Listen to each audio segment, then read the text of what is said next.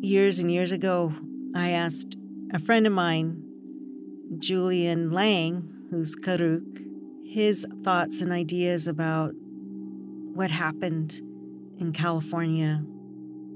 Anytime I write, I usually pull this quote out that Julian wrote about why Native people were able to be so resilient, why Native people were able to persevere against everything that was trying to eradicate their existence and diminish them as survivors. All these forces from Washington, D.C. were not a match for the love that Native people had and have for their families, for their culture, for their beliefs, that the forces of Washington were no match for that power and strength of love.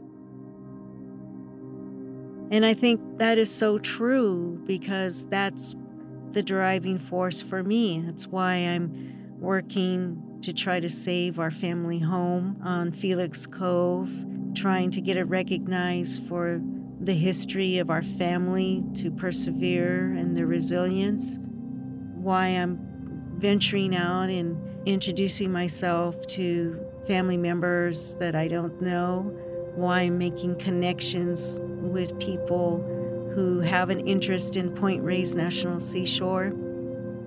So it's this undeniable force that's in front of me that makes it actually easy where I meet someone that might be able to help me, that knows someone else that might be able to help me. That's been my life since September when I started to really kind of dive deep in this.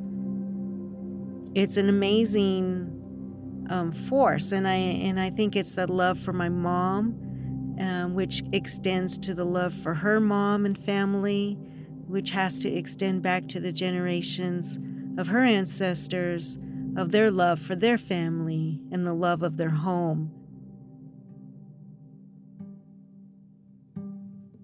It must have been so beautiful before these people kicked us out. We used to be full of the devil. We'd throw the chickens in the bay and we rode all the calves that we could find. I just tromped all over them hills. I knew every rabbit hole and everything else that was out there. But it was all an adventure. I never heard Mom refer to the cove as Laird's Landing. What did they call it? The Cove. The Cove. The Cove. Welcome to Emergence Magazine's podcast, located on the ancestral lands of the Coast Miwok peoples in present-day Marin County. I'm Adam Lofton. This special three-part series is about these Coast Miwok lands and the multi-generational story of a family and the cove that was likely inhabited for millennia by their Coast Miwok ancestors. But this is also a story about the indigenous peoples of California and the continuous erasure of their cultures, peoples, places, and memories.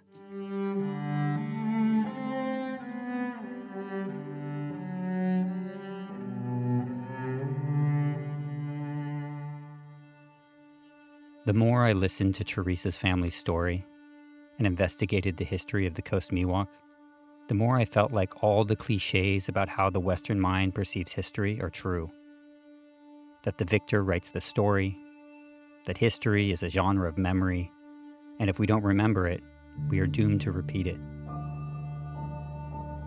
Dewey Livingston, the locally famous historian who we met in episode 1, has dedicated his life to documenting and writing about the histories of Marin County. If he hadn't recorded Teresa's mother and many other living histories of the Bay, we wouldn't have a window into their lives. But as a documentarian, I'm keenly aware of the responsibilities storytellers and historians hold as they interpret the past and present and help shape the future. As our culture finally begins to reckon with its colonial past, part of our work as storytellers is to reinterpret dominant histories and narratives and include the voices of those who have been ignored or silenced, taking a collaborative approach to shaping the future.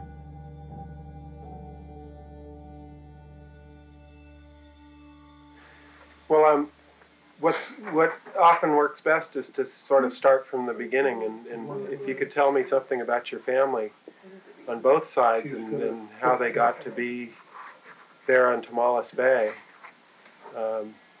maybe starting with your mother's side. Well, my mother, they came there, and they come from Nicasio. They come from Nicasio, and that's where they settled, was, there. This is her family. The Felixes? Yeah. That's what Sam said. Yeah. Do you know anything about Domingo and Euphrasia Felix, who I've read about? I've read a couple of things that they were there in the 1800s. Have you heard Domingo? Domingo? My grandfather's name was what? Joe Felix. And he drowned there in Tomales Bay. Well, I was hired by the Point Reyes National Seashore to do projects as a historical technician in 1988. One thing, when I listened to the recording I made of your mother that I kind of regret, but it was my job, was pressing her about the buildings and where was this building and where was that, when I would have much rather just spent all the time talking about her life there. Because it could have gone on for hours and hours. Well, I thought, same thing. Why didn't I record her after that, asking her about some of the stories that she shared, a little bit more detail, like who taught her how to row? Mm-hmm. Simple question like that. Mm-hmm. Your mother was, I don't want to say this the wrong way, but from another world, not from the world of the ranchers or the railroad people or even my descendants. This was the real people who had grown up on Tomales Bay for generations and centuries. So to me, it was a very special moment. And so although I didn't pursue that as a subject, I was aware of the importance of that when I went to talk to your mother and when I called her up. She did tell me that the national park was considering making a determination of historical status. And that's why you were there, to find out about the buildings. Yeah, you see, I don't remember that. I know that Clayton Lewis had died the year before, so there was talk about what to do with the place. It was one of the things that happened that started to get me a little wary of when I was working at the park was when they started to debate the fate of the buildings down there. Was after interviewing your mother, it especially hit me that this isn't Clayton Lewis's place as far as its major history. That certainly was part of the story, but that the bigger story was that these are the last structural representation of Coast Miwok and descendants living on the west side of Tomales Bay. And there had been talk about bulldozing it and restoring it to nature, which was what was typical of the thinking for places like that. And so we started to have those conflicts of that. Wait a sec, this has a lot of significance. Didn't go very far at that point. In 1857, the Shafter brothers, James McMillan Shafter and Oscar L. Shafter, obtained the title of 50,000 acres of unceded ancestral Coast Miwok land on the Point Reyes Peninsula, much of which is part of the Point Reyes National Park today. The brothers set up a tenant ranching empire across the peninsula and marketed their dairy products in San Francisco under a Point Reyes brand. The family's ranchman, Captain Heinrich Clausen, was ordered to remove all native people from the Shafter land. Anthropologist C. Hart Merriam, who documented Coast Miwok people in the Tomales Bay area between 1900 and 1905, relayed that Clausen took a school census and found approximately 60 Coast Miwoks living on the west side of Tomales Bay, and that employees of the Shafter family set about demolishing their houses. As the structures came down, hired men stood ready with guns to punish any Coast Miwok who might object to the destruction of their home. Merriam's documentation states that as a result of this, most of the Coast Miwoks crossed the bay, scattered, and soon became practically extinct, and that a few half-breeds on the west side of the bay near Marshall remained, but doubted if there was a single full-blood Coast Miwok person left, or anyone who could speak the Coast Miwok language.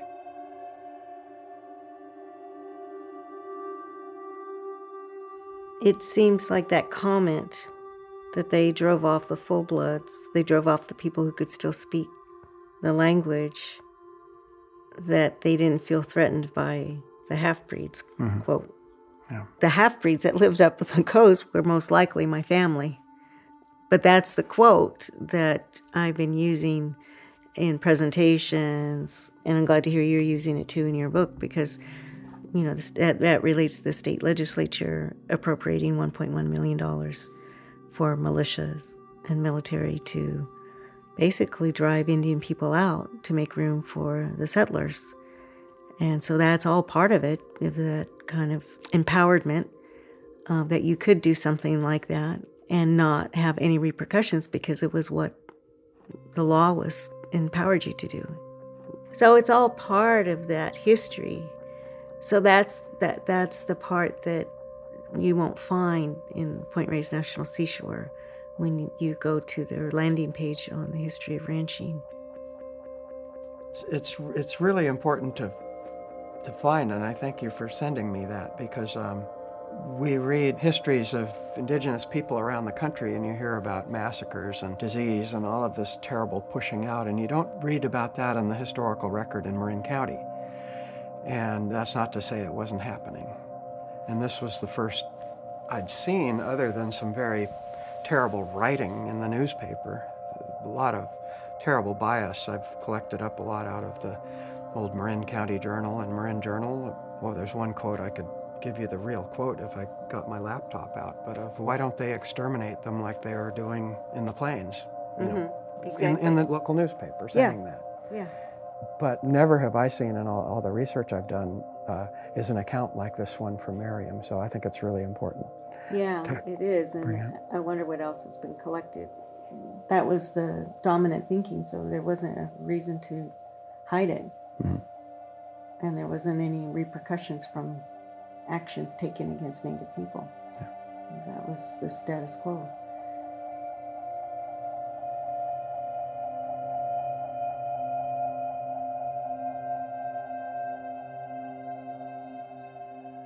After my mom died, she died in 1998, I was calling the park archive and trying to make an appointment to listen to the tape that Dewey recorded. And I was talking to someone who worked in the office, and the woman said, "Well, your family lived in the chicken coop." And I was shocked. I mean, I was a grown adult, but I was shocked that she would be so demeaning to me and to my family. I didn't quite know how to process it, so everything about me that people might perceive me to be so strong and so able to face confrontation, all of that fell away from me. Sometimes that space where you're demeaned, you can't find your fight. Maybe it was her voice, maybe it was because she was speaking from the National Park Service office, but maybe that's, when I think about it, I'm thinking out loud as I'm talking, maybe there's a little bit of that is what's asserting me or pushing me. Make up for not having that fight at that moment. Would you say that you're in a fight right now? Yeah, I am in a fight. I'm in a fight because suggestions to protect the house, it's not protected. There isn't signage, there isn't meetings, there isn't anything.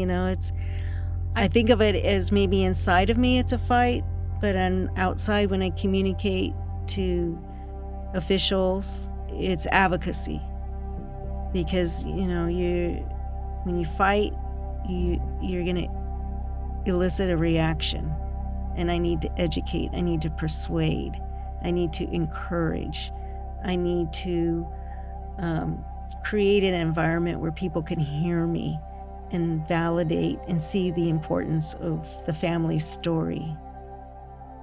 It's not helpful if I'm in a space where people are defensive or I put people on the defensive. I'm fighting an institution. I'm fighting 50 years of neglect, hundreds and hundreds of years of white dominance. So internally it might be a fight, but externally it's a voice of advocacy, a voice of invitation to learn about the family. You have an opportunity to fix an issue of neglect. You can be the one to show leadership. You can be the one to bring balance.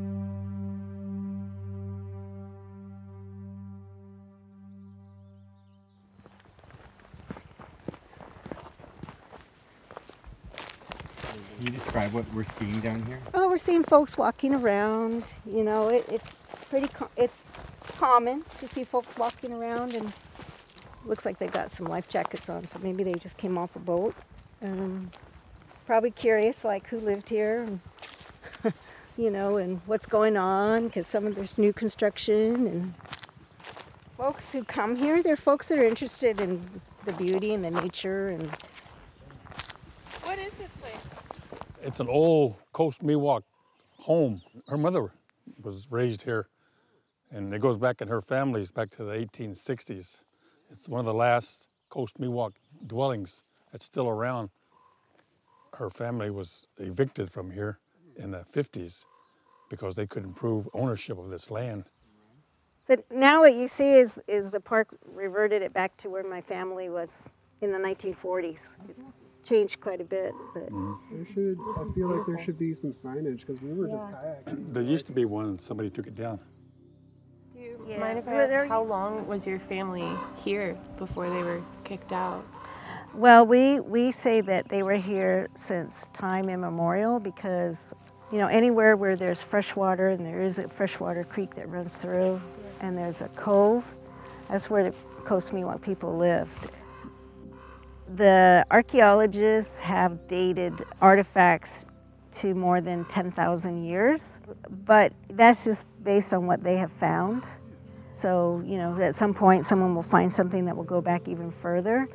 We believe that my family, some members of my family were in the missions, and then when the Mexican government took over from Spain, they secularized the missions and opened up the missions, and people started to return. So I'm not sure if people lived here continuously and came and went, or never went to the missions, and some did, but I do know that even though these structures were built in the mid-1800s, the settlements were here, the villages were here. You know, some people believe, well, you date it by the style of the carpentry, but they probably lived here in housings and dwellings that no longer stand. As I research how long Coast Miwok people have lived on the Tomales and San Francisco Bays, I am struck by the fact that their civilization actually predates the formation of these bays.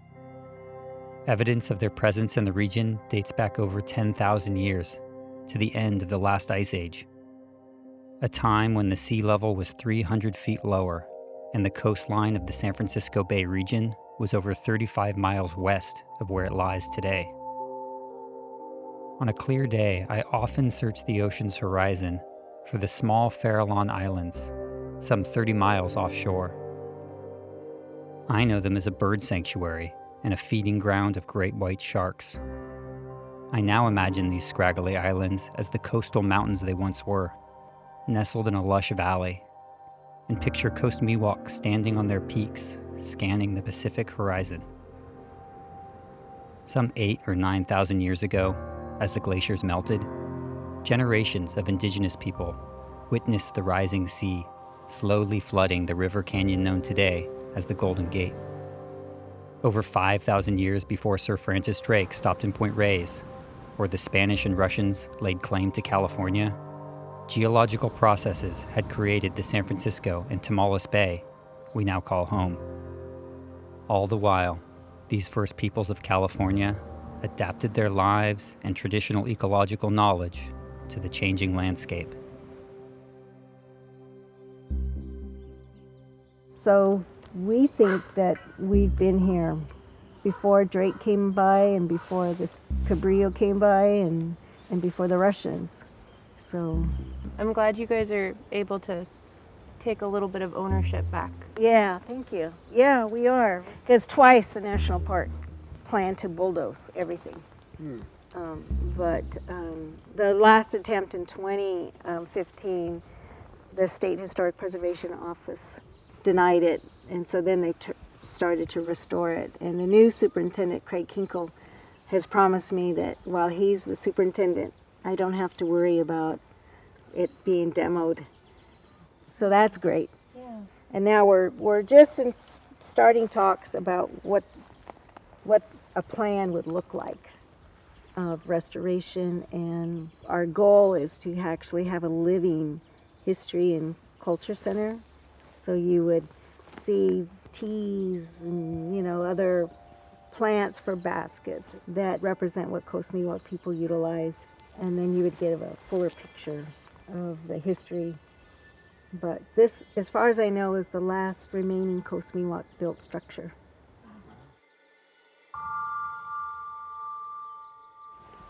I think before, when I came here, I feel a little unsettled when I saw people walking around on the beach. It was like, wait a minute, this is my family's beach, and this is, my family's house, and I felt very defensive and uncomfortable. But now, as me and my family have been working on this actively since last year, I actually, am welcoming to people who come here and happy to tell them the story and interested to know, is this a favorite spot of theirs, or is this their first time here?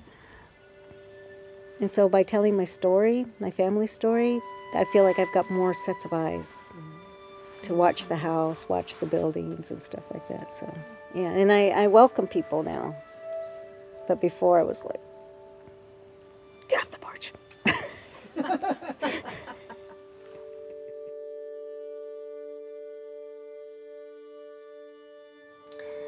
Is there any debate currently within the park systems and the way they're looking at the history about the time determinations of when families were living out in the cove? I don't know what's going on at the park, so I don't know.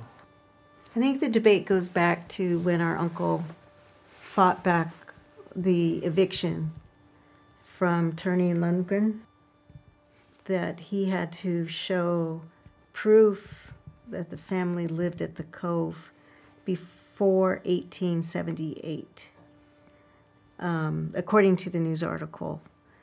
So that is part of what's being contested, is when the family actually started to live at the cove.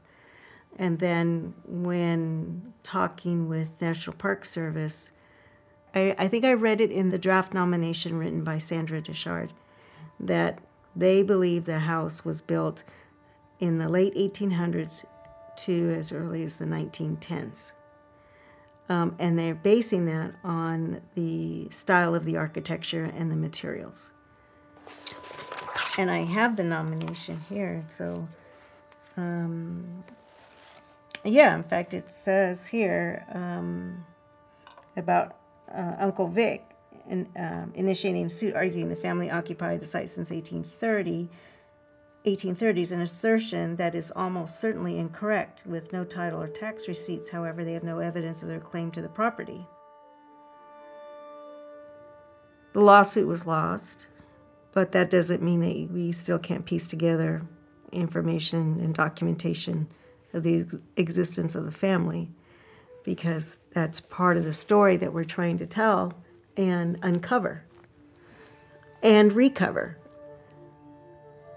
Also, when you think about the larger framework of how Native people have had to prove their relationship or their ties to their ancestral homelands before there were systems of written documentation.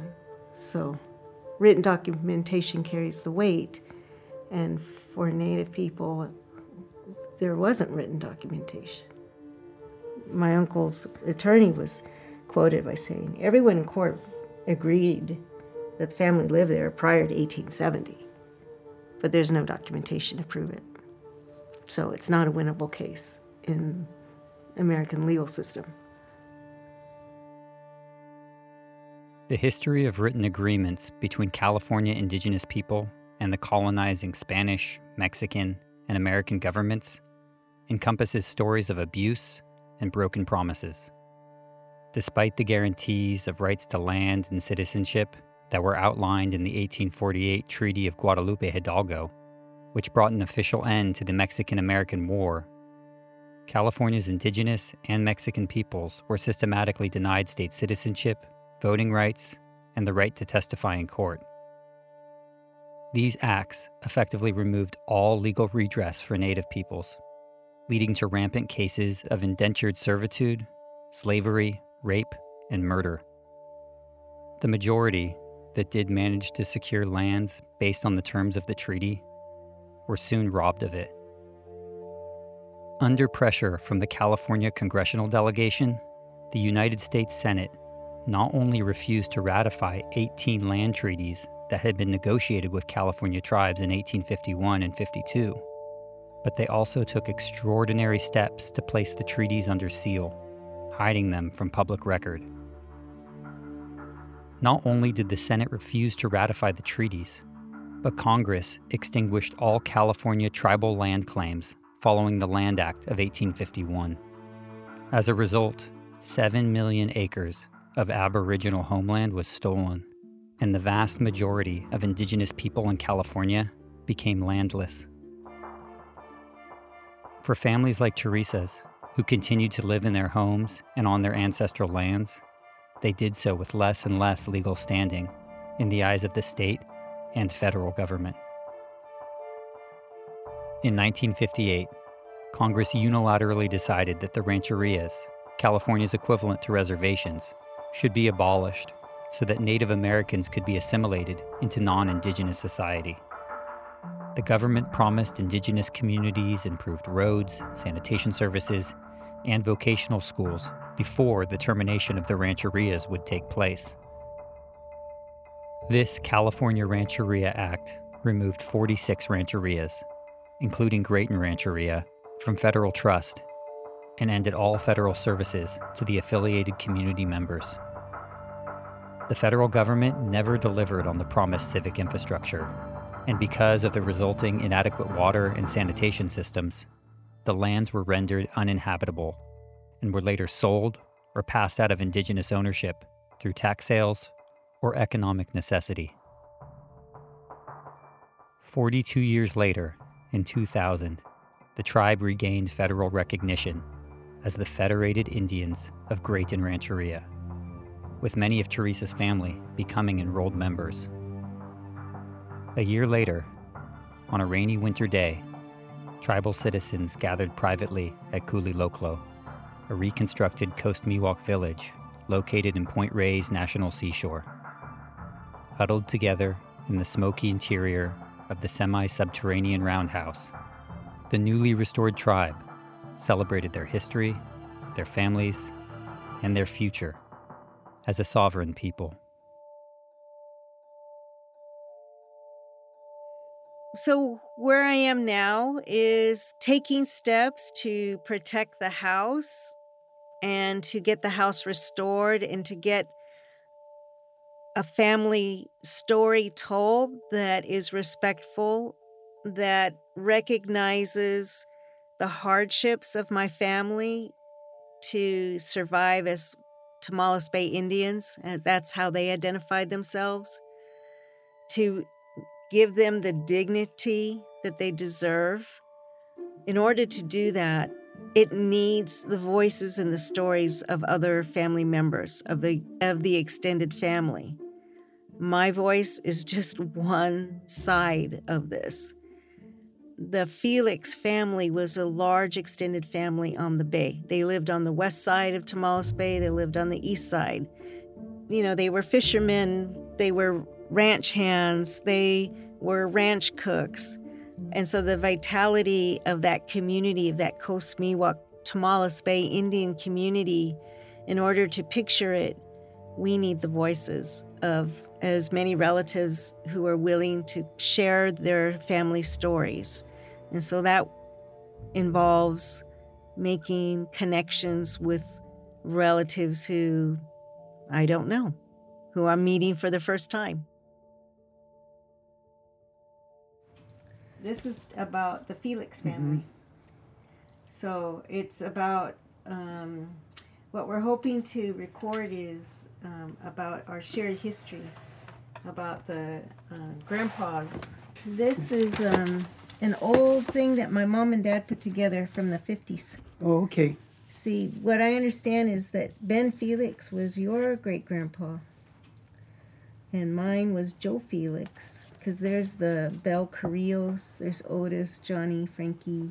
It's missing my mom. Yeah, because we're having a hard time finding our grandfather's father, because there was 3 guys with the same name. Oh, you don't know which one. So all I really know is that my mom called your dad cousin. And my understanding is that Joe Felix and Ben Felix were the 2 brothers who built the houses out at Laird's Landing and Marshall Beach. So that's why I'm here, is because your family story is part of my mom's story. Mm-hmm. So maybe we share the same great-grandpa. Mm-hmm. So that's what it is. I'm looking for folks that came from the Bay. Your mom and dad came from the Bay. And I'm looking for, hopefully, your story to share, to kind of fill out how the family... Yeah, because I'm just getting to meet your cousins, too, our cousins. Our cousins. Yeah, you know... through the tribe. Because, see, I was confused. Because they were saying that you're not even Coast Miwok. I'm not, but by blood, because I was adopted. I'm enrolled with my blood family in New Mexico. But my mom was Coast Miwok. So you're Coast Miwok through your mom? Through adoption. Oh, see, that's where I was confused. I thought she was your blood mother. Mm-mm. I was adopted at birth, and my native blood comes from New Mexico. But my mom is who my mom was. Her relatives were my relatives. That's all I know. Right? My aunts were born and raised at Laird's Landing. My uncle's born and raised there, and that's the family I know. And you know, their stories aren't told; it gets overlooked, and this is an opportunity for us to share our story. And I grew up in Mill Valley, being told a story that Miwok people don't live here anymore.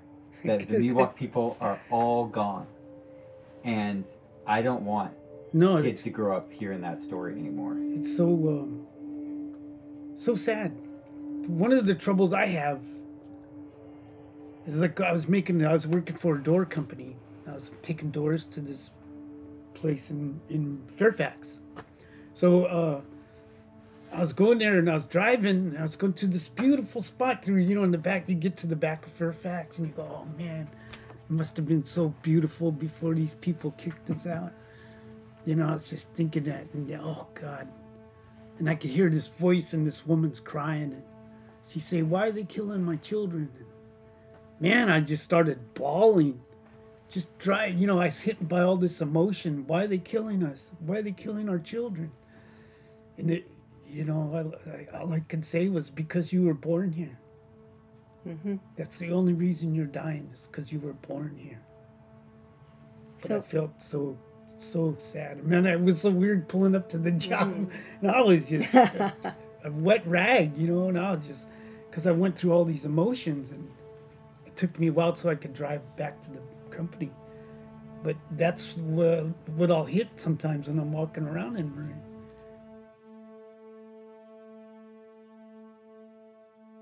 My name's David Carrillo. I'm the son of Sam and Galena, who is Juanita Carrillo, and my father, Frank Carrillo. My mom was a great mom.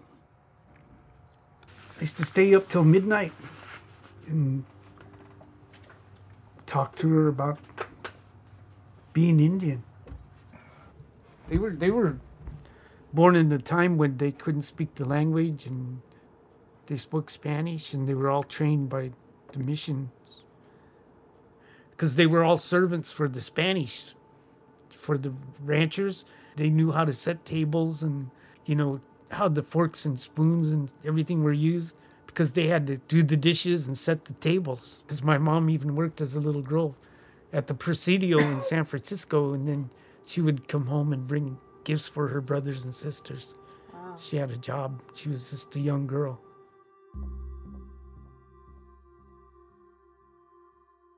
So the Spanish, the Mexicans, and the early Americans could take an Indian child from the age of 3 or 4 and keep them, depending if they were male or female, and keep them into their 20s as a house servant.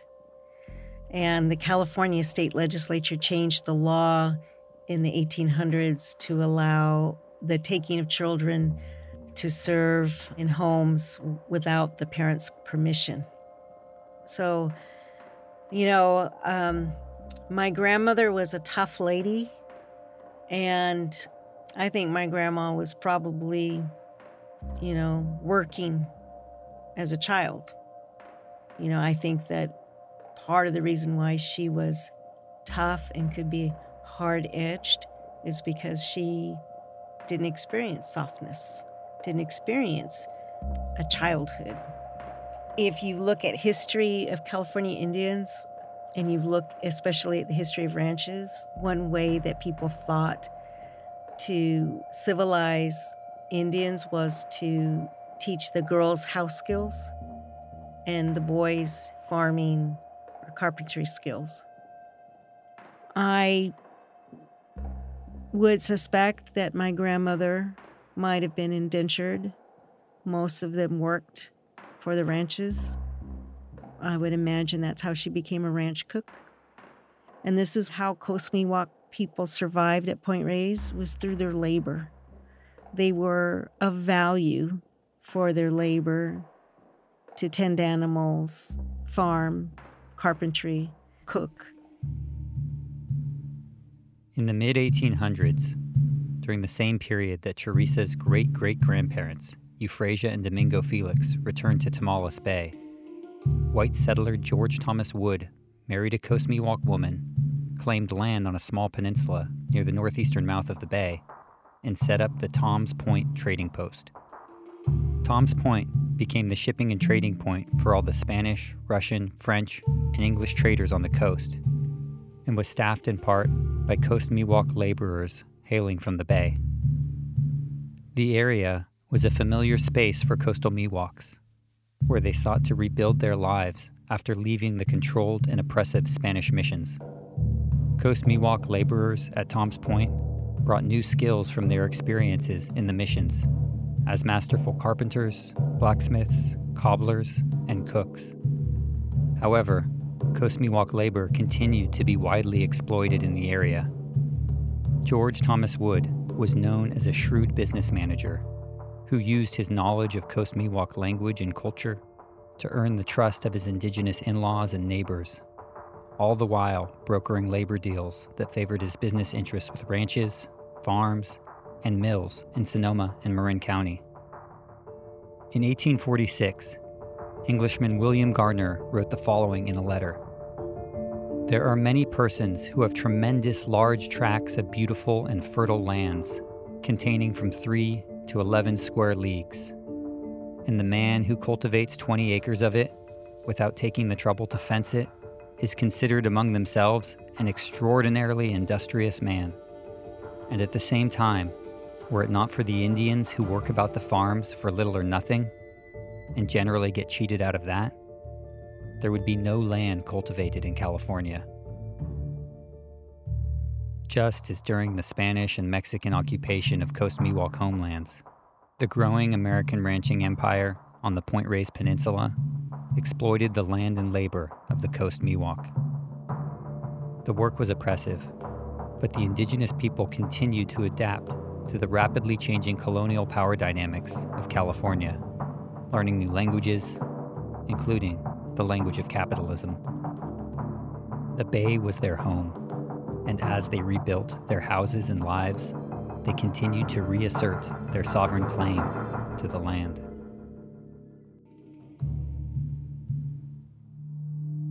So working from childhood, learning carpentry skills, that's what Ben and Joe Felix demonstrated, that they had carpentry skills to build homes. They knew how to mill wood and able to build a house for their families. And because of that, I've seen some writings where the park thinks that my family only began to live at Felix Cove at the turn of the century because of the structure and the carpentry methods of the house, not giving space for the potential that the family lived there in a different type of dwelling that no longer exists, that was replaced by the new house. It's so ironic that they acquired these skills of modernity. That is a rule against them for being somewhat not as Coast Miwok, not as Tamalhui. It devalues them. So it's crazy in their success to survive and their success to provide that it's a mark against them. That's part of the erasure complex, is that you deny people based on your observations or based on, what's left standing. Even though the same land is filled with the remains and filled with the artifacts 10,000 plus years old of the very same people. That's the incredulous part.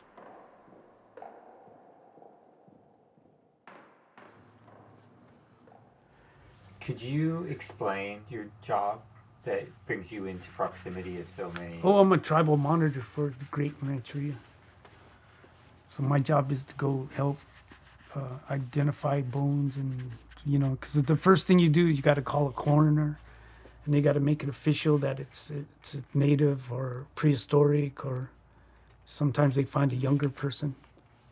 In Fairfax, there's a lot of bodies all around Fairfax. They're just in the yards everywhere there.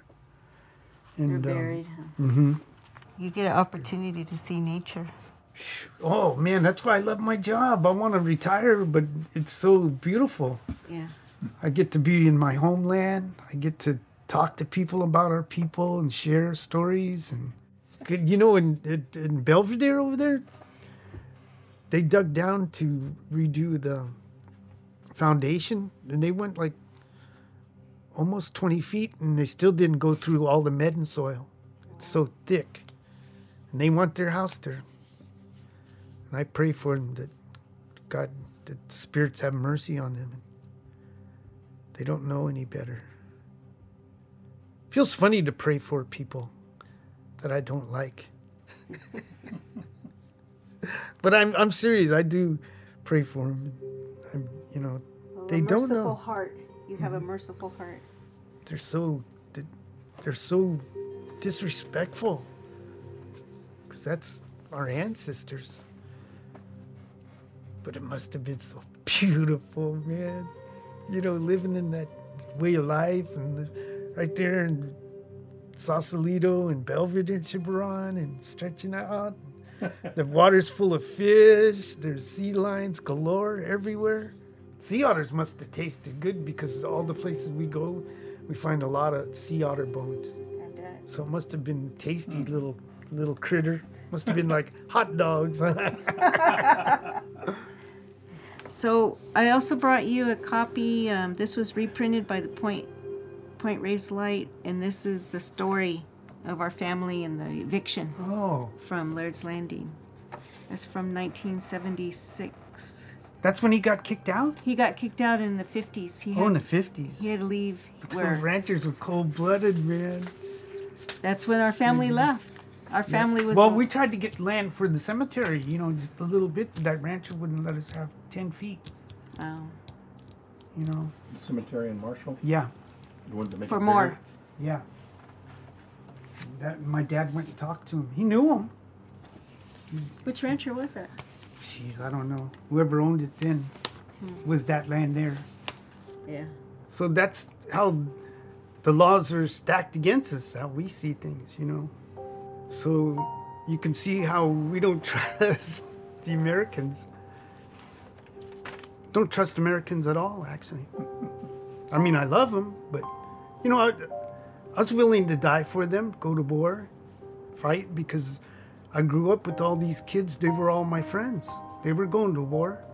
I couldn't see not going with them because we all kind of thought we were doing the right thing. We didn't know at the time that we're just being used, you know. And it's so sad because our people are still going into countries and treating them like they treated us. And they haven't learned. And now they want to go to other planets, which is so stupid. We can't even go to another country and treat people right. Right. So, because they're still not treating us right.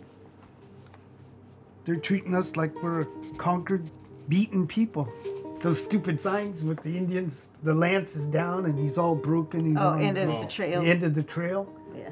I wish I could blow up every one of those signs because they used to, even when I was a child, I used to hate that sign because it just rubbing it in our faces that they whooped us. They always want us to remember that they whooped us. They constantly bring it up, you know. Well, when I think about the work that I'm doing to try to protect the family house, to me that's like saying, you haven't whipped us. Yeah. We're still here. We're still attached to that land. Yeah.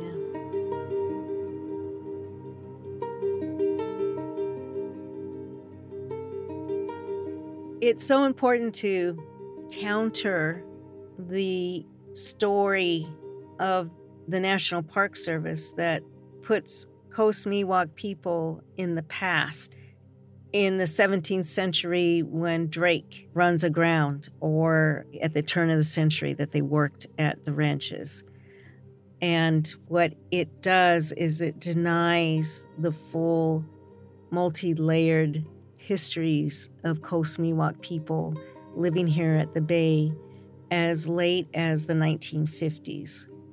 Tomales Bay Indians, they survived the Spanish missions, they survived the Mexican ranchos, they survived the American ranches to be able to create lives for themselves, raise families on the coves, and it brings them to modernity. It contradicts a story that Coast Miwok people only exist in the past.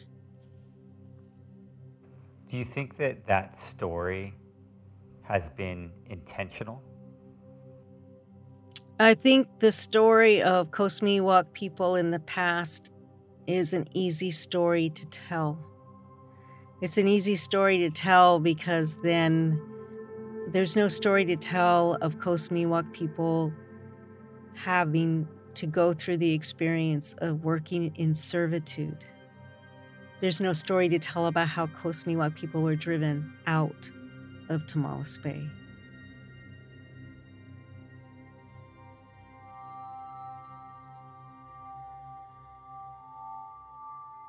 How is it that 10,000 years of continuous human civilization is seemingly invisible today?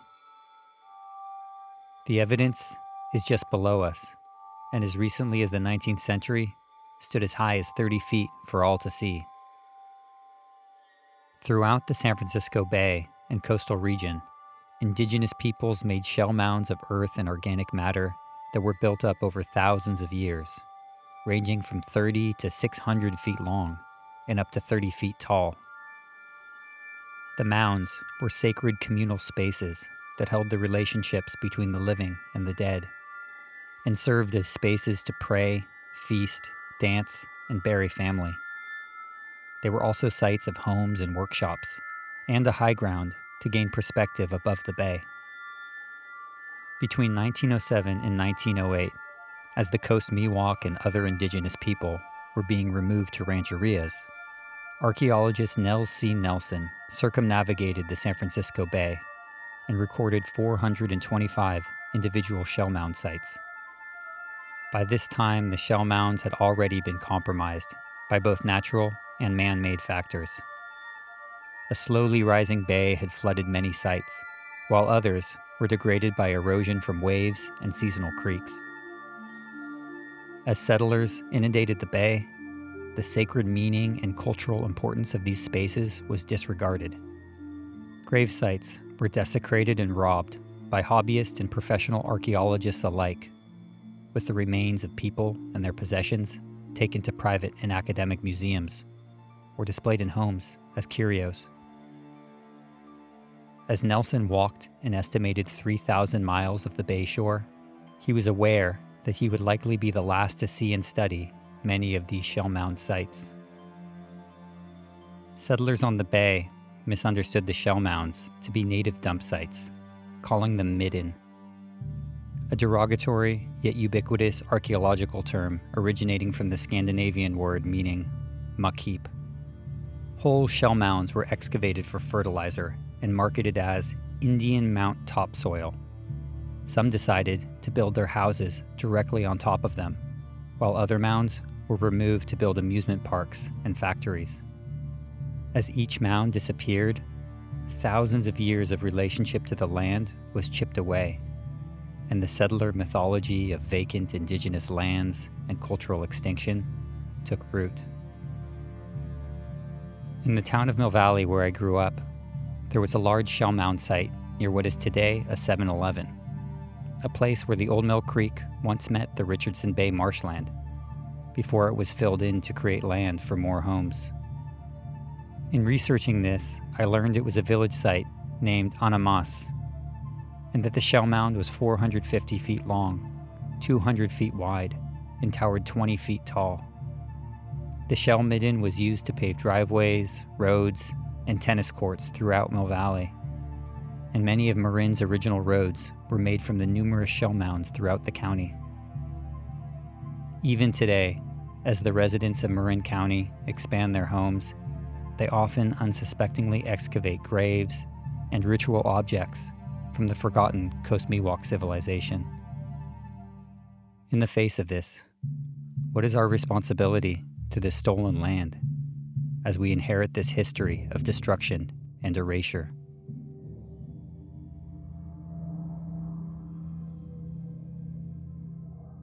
So the language is called Tamal?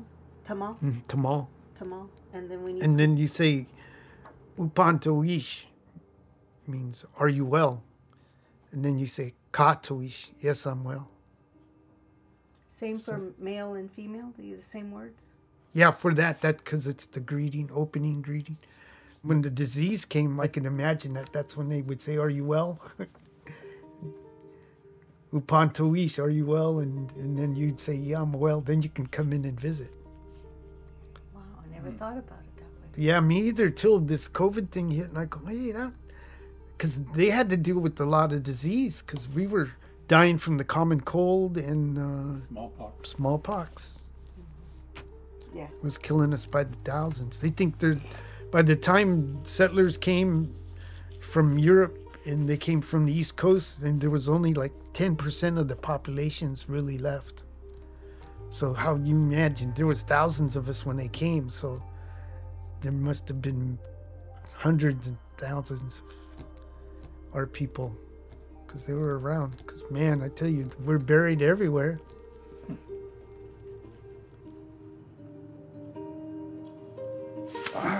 I wish I could find my mom's papers, but she had a story of the last full blood, and he died of a broken heart. You ever hear that story? She ever tell you that story? Mm-mm. He spoke the language, everything. Wow. And they say he just died of a broken heart. Well, that's how I think about my uncle, because after he was evicted, my uncle only lived 11 more years.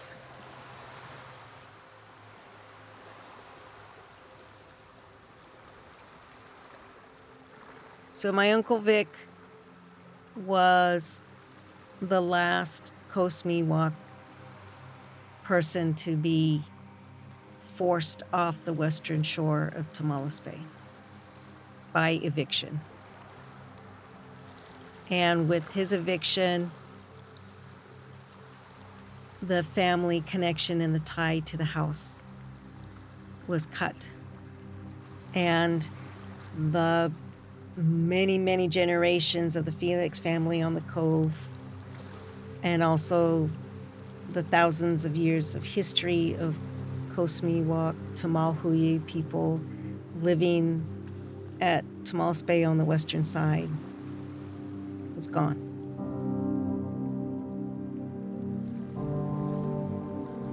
Not gone from the memories and the hearts of the people, but physically gone. I think about the weight of disappointment, the weight of mourning he had to go through, and what a gut punch that had to be, not only to him, but the entire family. This was the ultimate rejection, the ultimate assault on the family. So after my Uncle Vic was evicted, he was working for Johnson Oyster Company, and he was still living in the area. So the house was constantly there in his mind and in front of him across the bay. My mom said he had been sick, he'd been in the hospital, but he went to work. She said he went to work too early. And in 1966, 11 years after the eviction, my Uncle Vic dropped dead at work.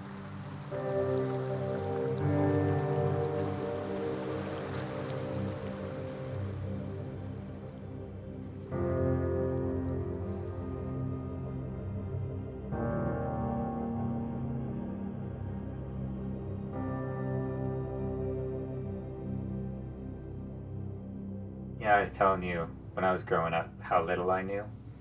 Oh, yeah. What would you want people to know today about the place that they live here in Sonoma County or in Marin County?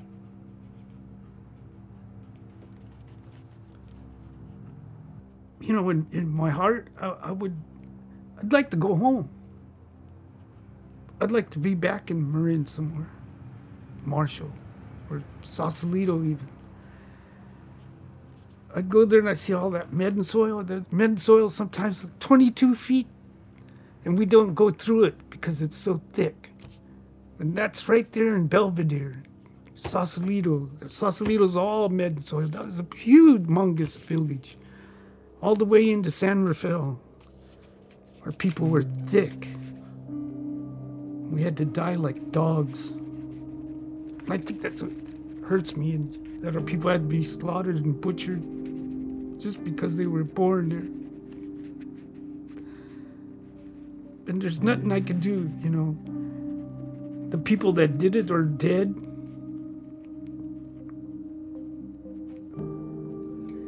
But I'd like people to know that, you know, that we need to change. We need to change our values. We need to change our outlook on. We're in this all together. You know, we were trying to explain that to the people when they came, but they didn't have nothing on their mind but owning the land. They didn't want to hear our stories or songs or know about our medicines. All they wanted was that yellow rock and whatever can make them have more yellow rock. I've heard students from Berkeley tell me that, you know, they tore down almost all the redwood in 4 years. 4 years. Because they were able to put them right on the boats in the Bay Area. But we share that love with this land, and, you know, we had so many relatives, the deer, the birds, millions of birds, fish. You know, it was so beautiful. What they did to this land is not right. We need to learn about our history together and face it. If we're going to get past all that stupidity and hate, we need to face it and know about it and identify it and don't do it again. Well, it's time for the story to come out. Yeah. But, I can get past all the things that they've done. But it's hard to get past all the things that they did if you still see them tearing up mountains and misusing the land. Today, it's not ignorance. They know that these things are happening and they're still doing it. That's criminal to me. People don't see themselves as part of nature. No, but we all are part of it. And we try to share those thoughts and beliefs. We're all part of a journey, every one of us. And it's a beautiful world. It's just the humans that make it ugly, mean.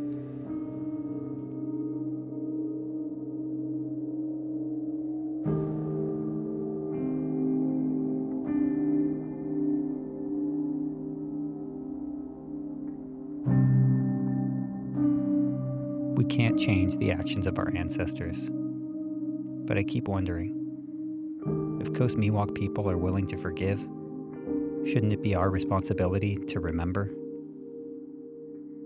Shouldn't it be our responsibility to ensure the shared history is an accurate and just representation of the places we call home? Maybe that is a piece of what healing can look like.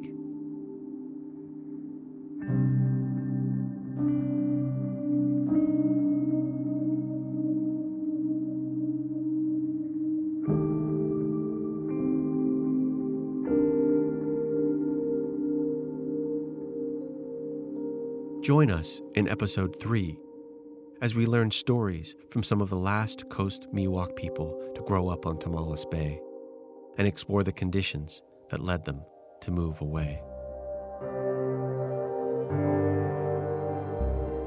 This series is directed, narrated, and edited by Adam Lofton. It is produced by Adam Lofton and Emmanuel Vaughn Lee. Narration is written by Adam Lofton, Chelsea Steinauer Scudder, and Emmanuel Vaughn Lee. Original music by Matthew Atticus Berger, H. Scott Salinas, and Emmanuel Vaughn Lee. Sound mix by Matthew Mickelson. Emergence Magazine is an initiative of Calliopeia Foundation. Our theme music is composed by H. Scott Salinas.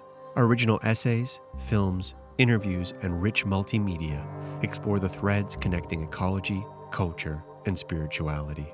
You can subscribe to our podcast wherever podcasts are found. To subscribe to our newsletter and check out more of our stories, visit emergencemagazine.org.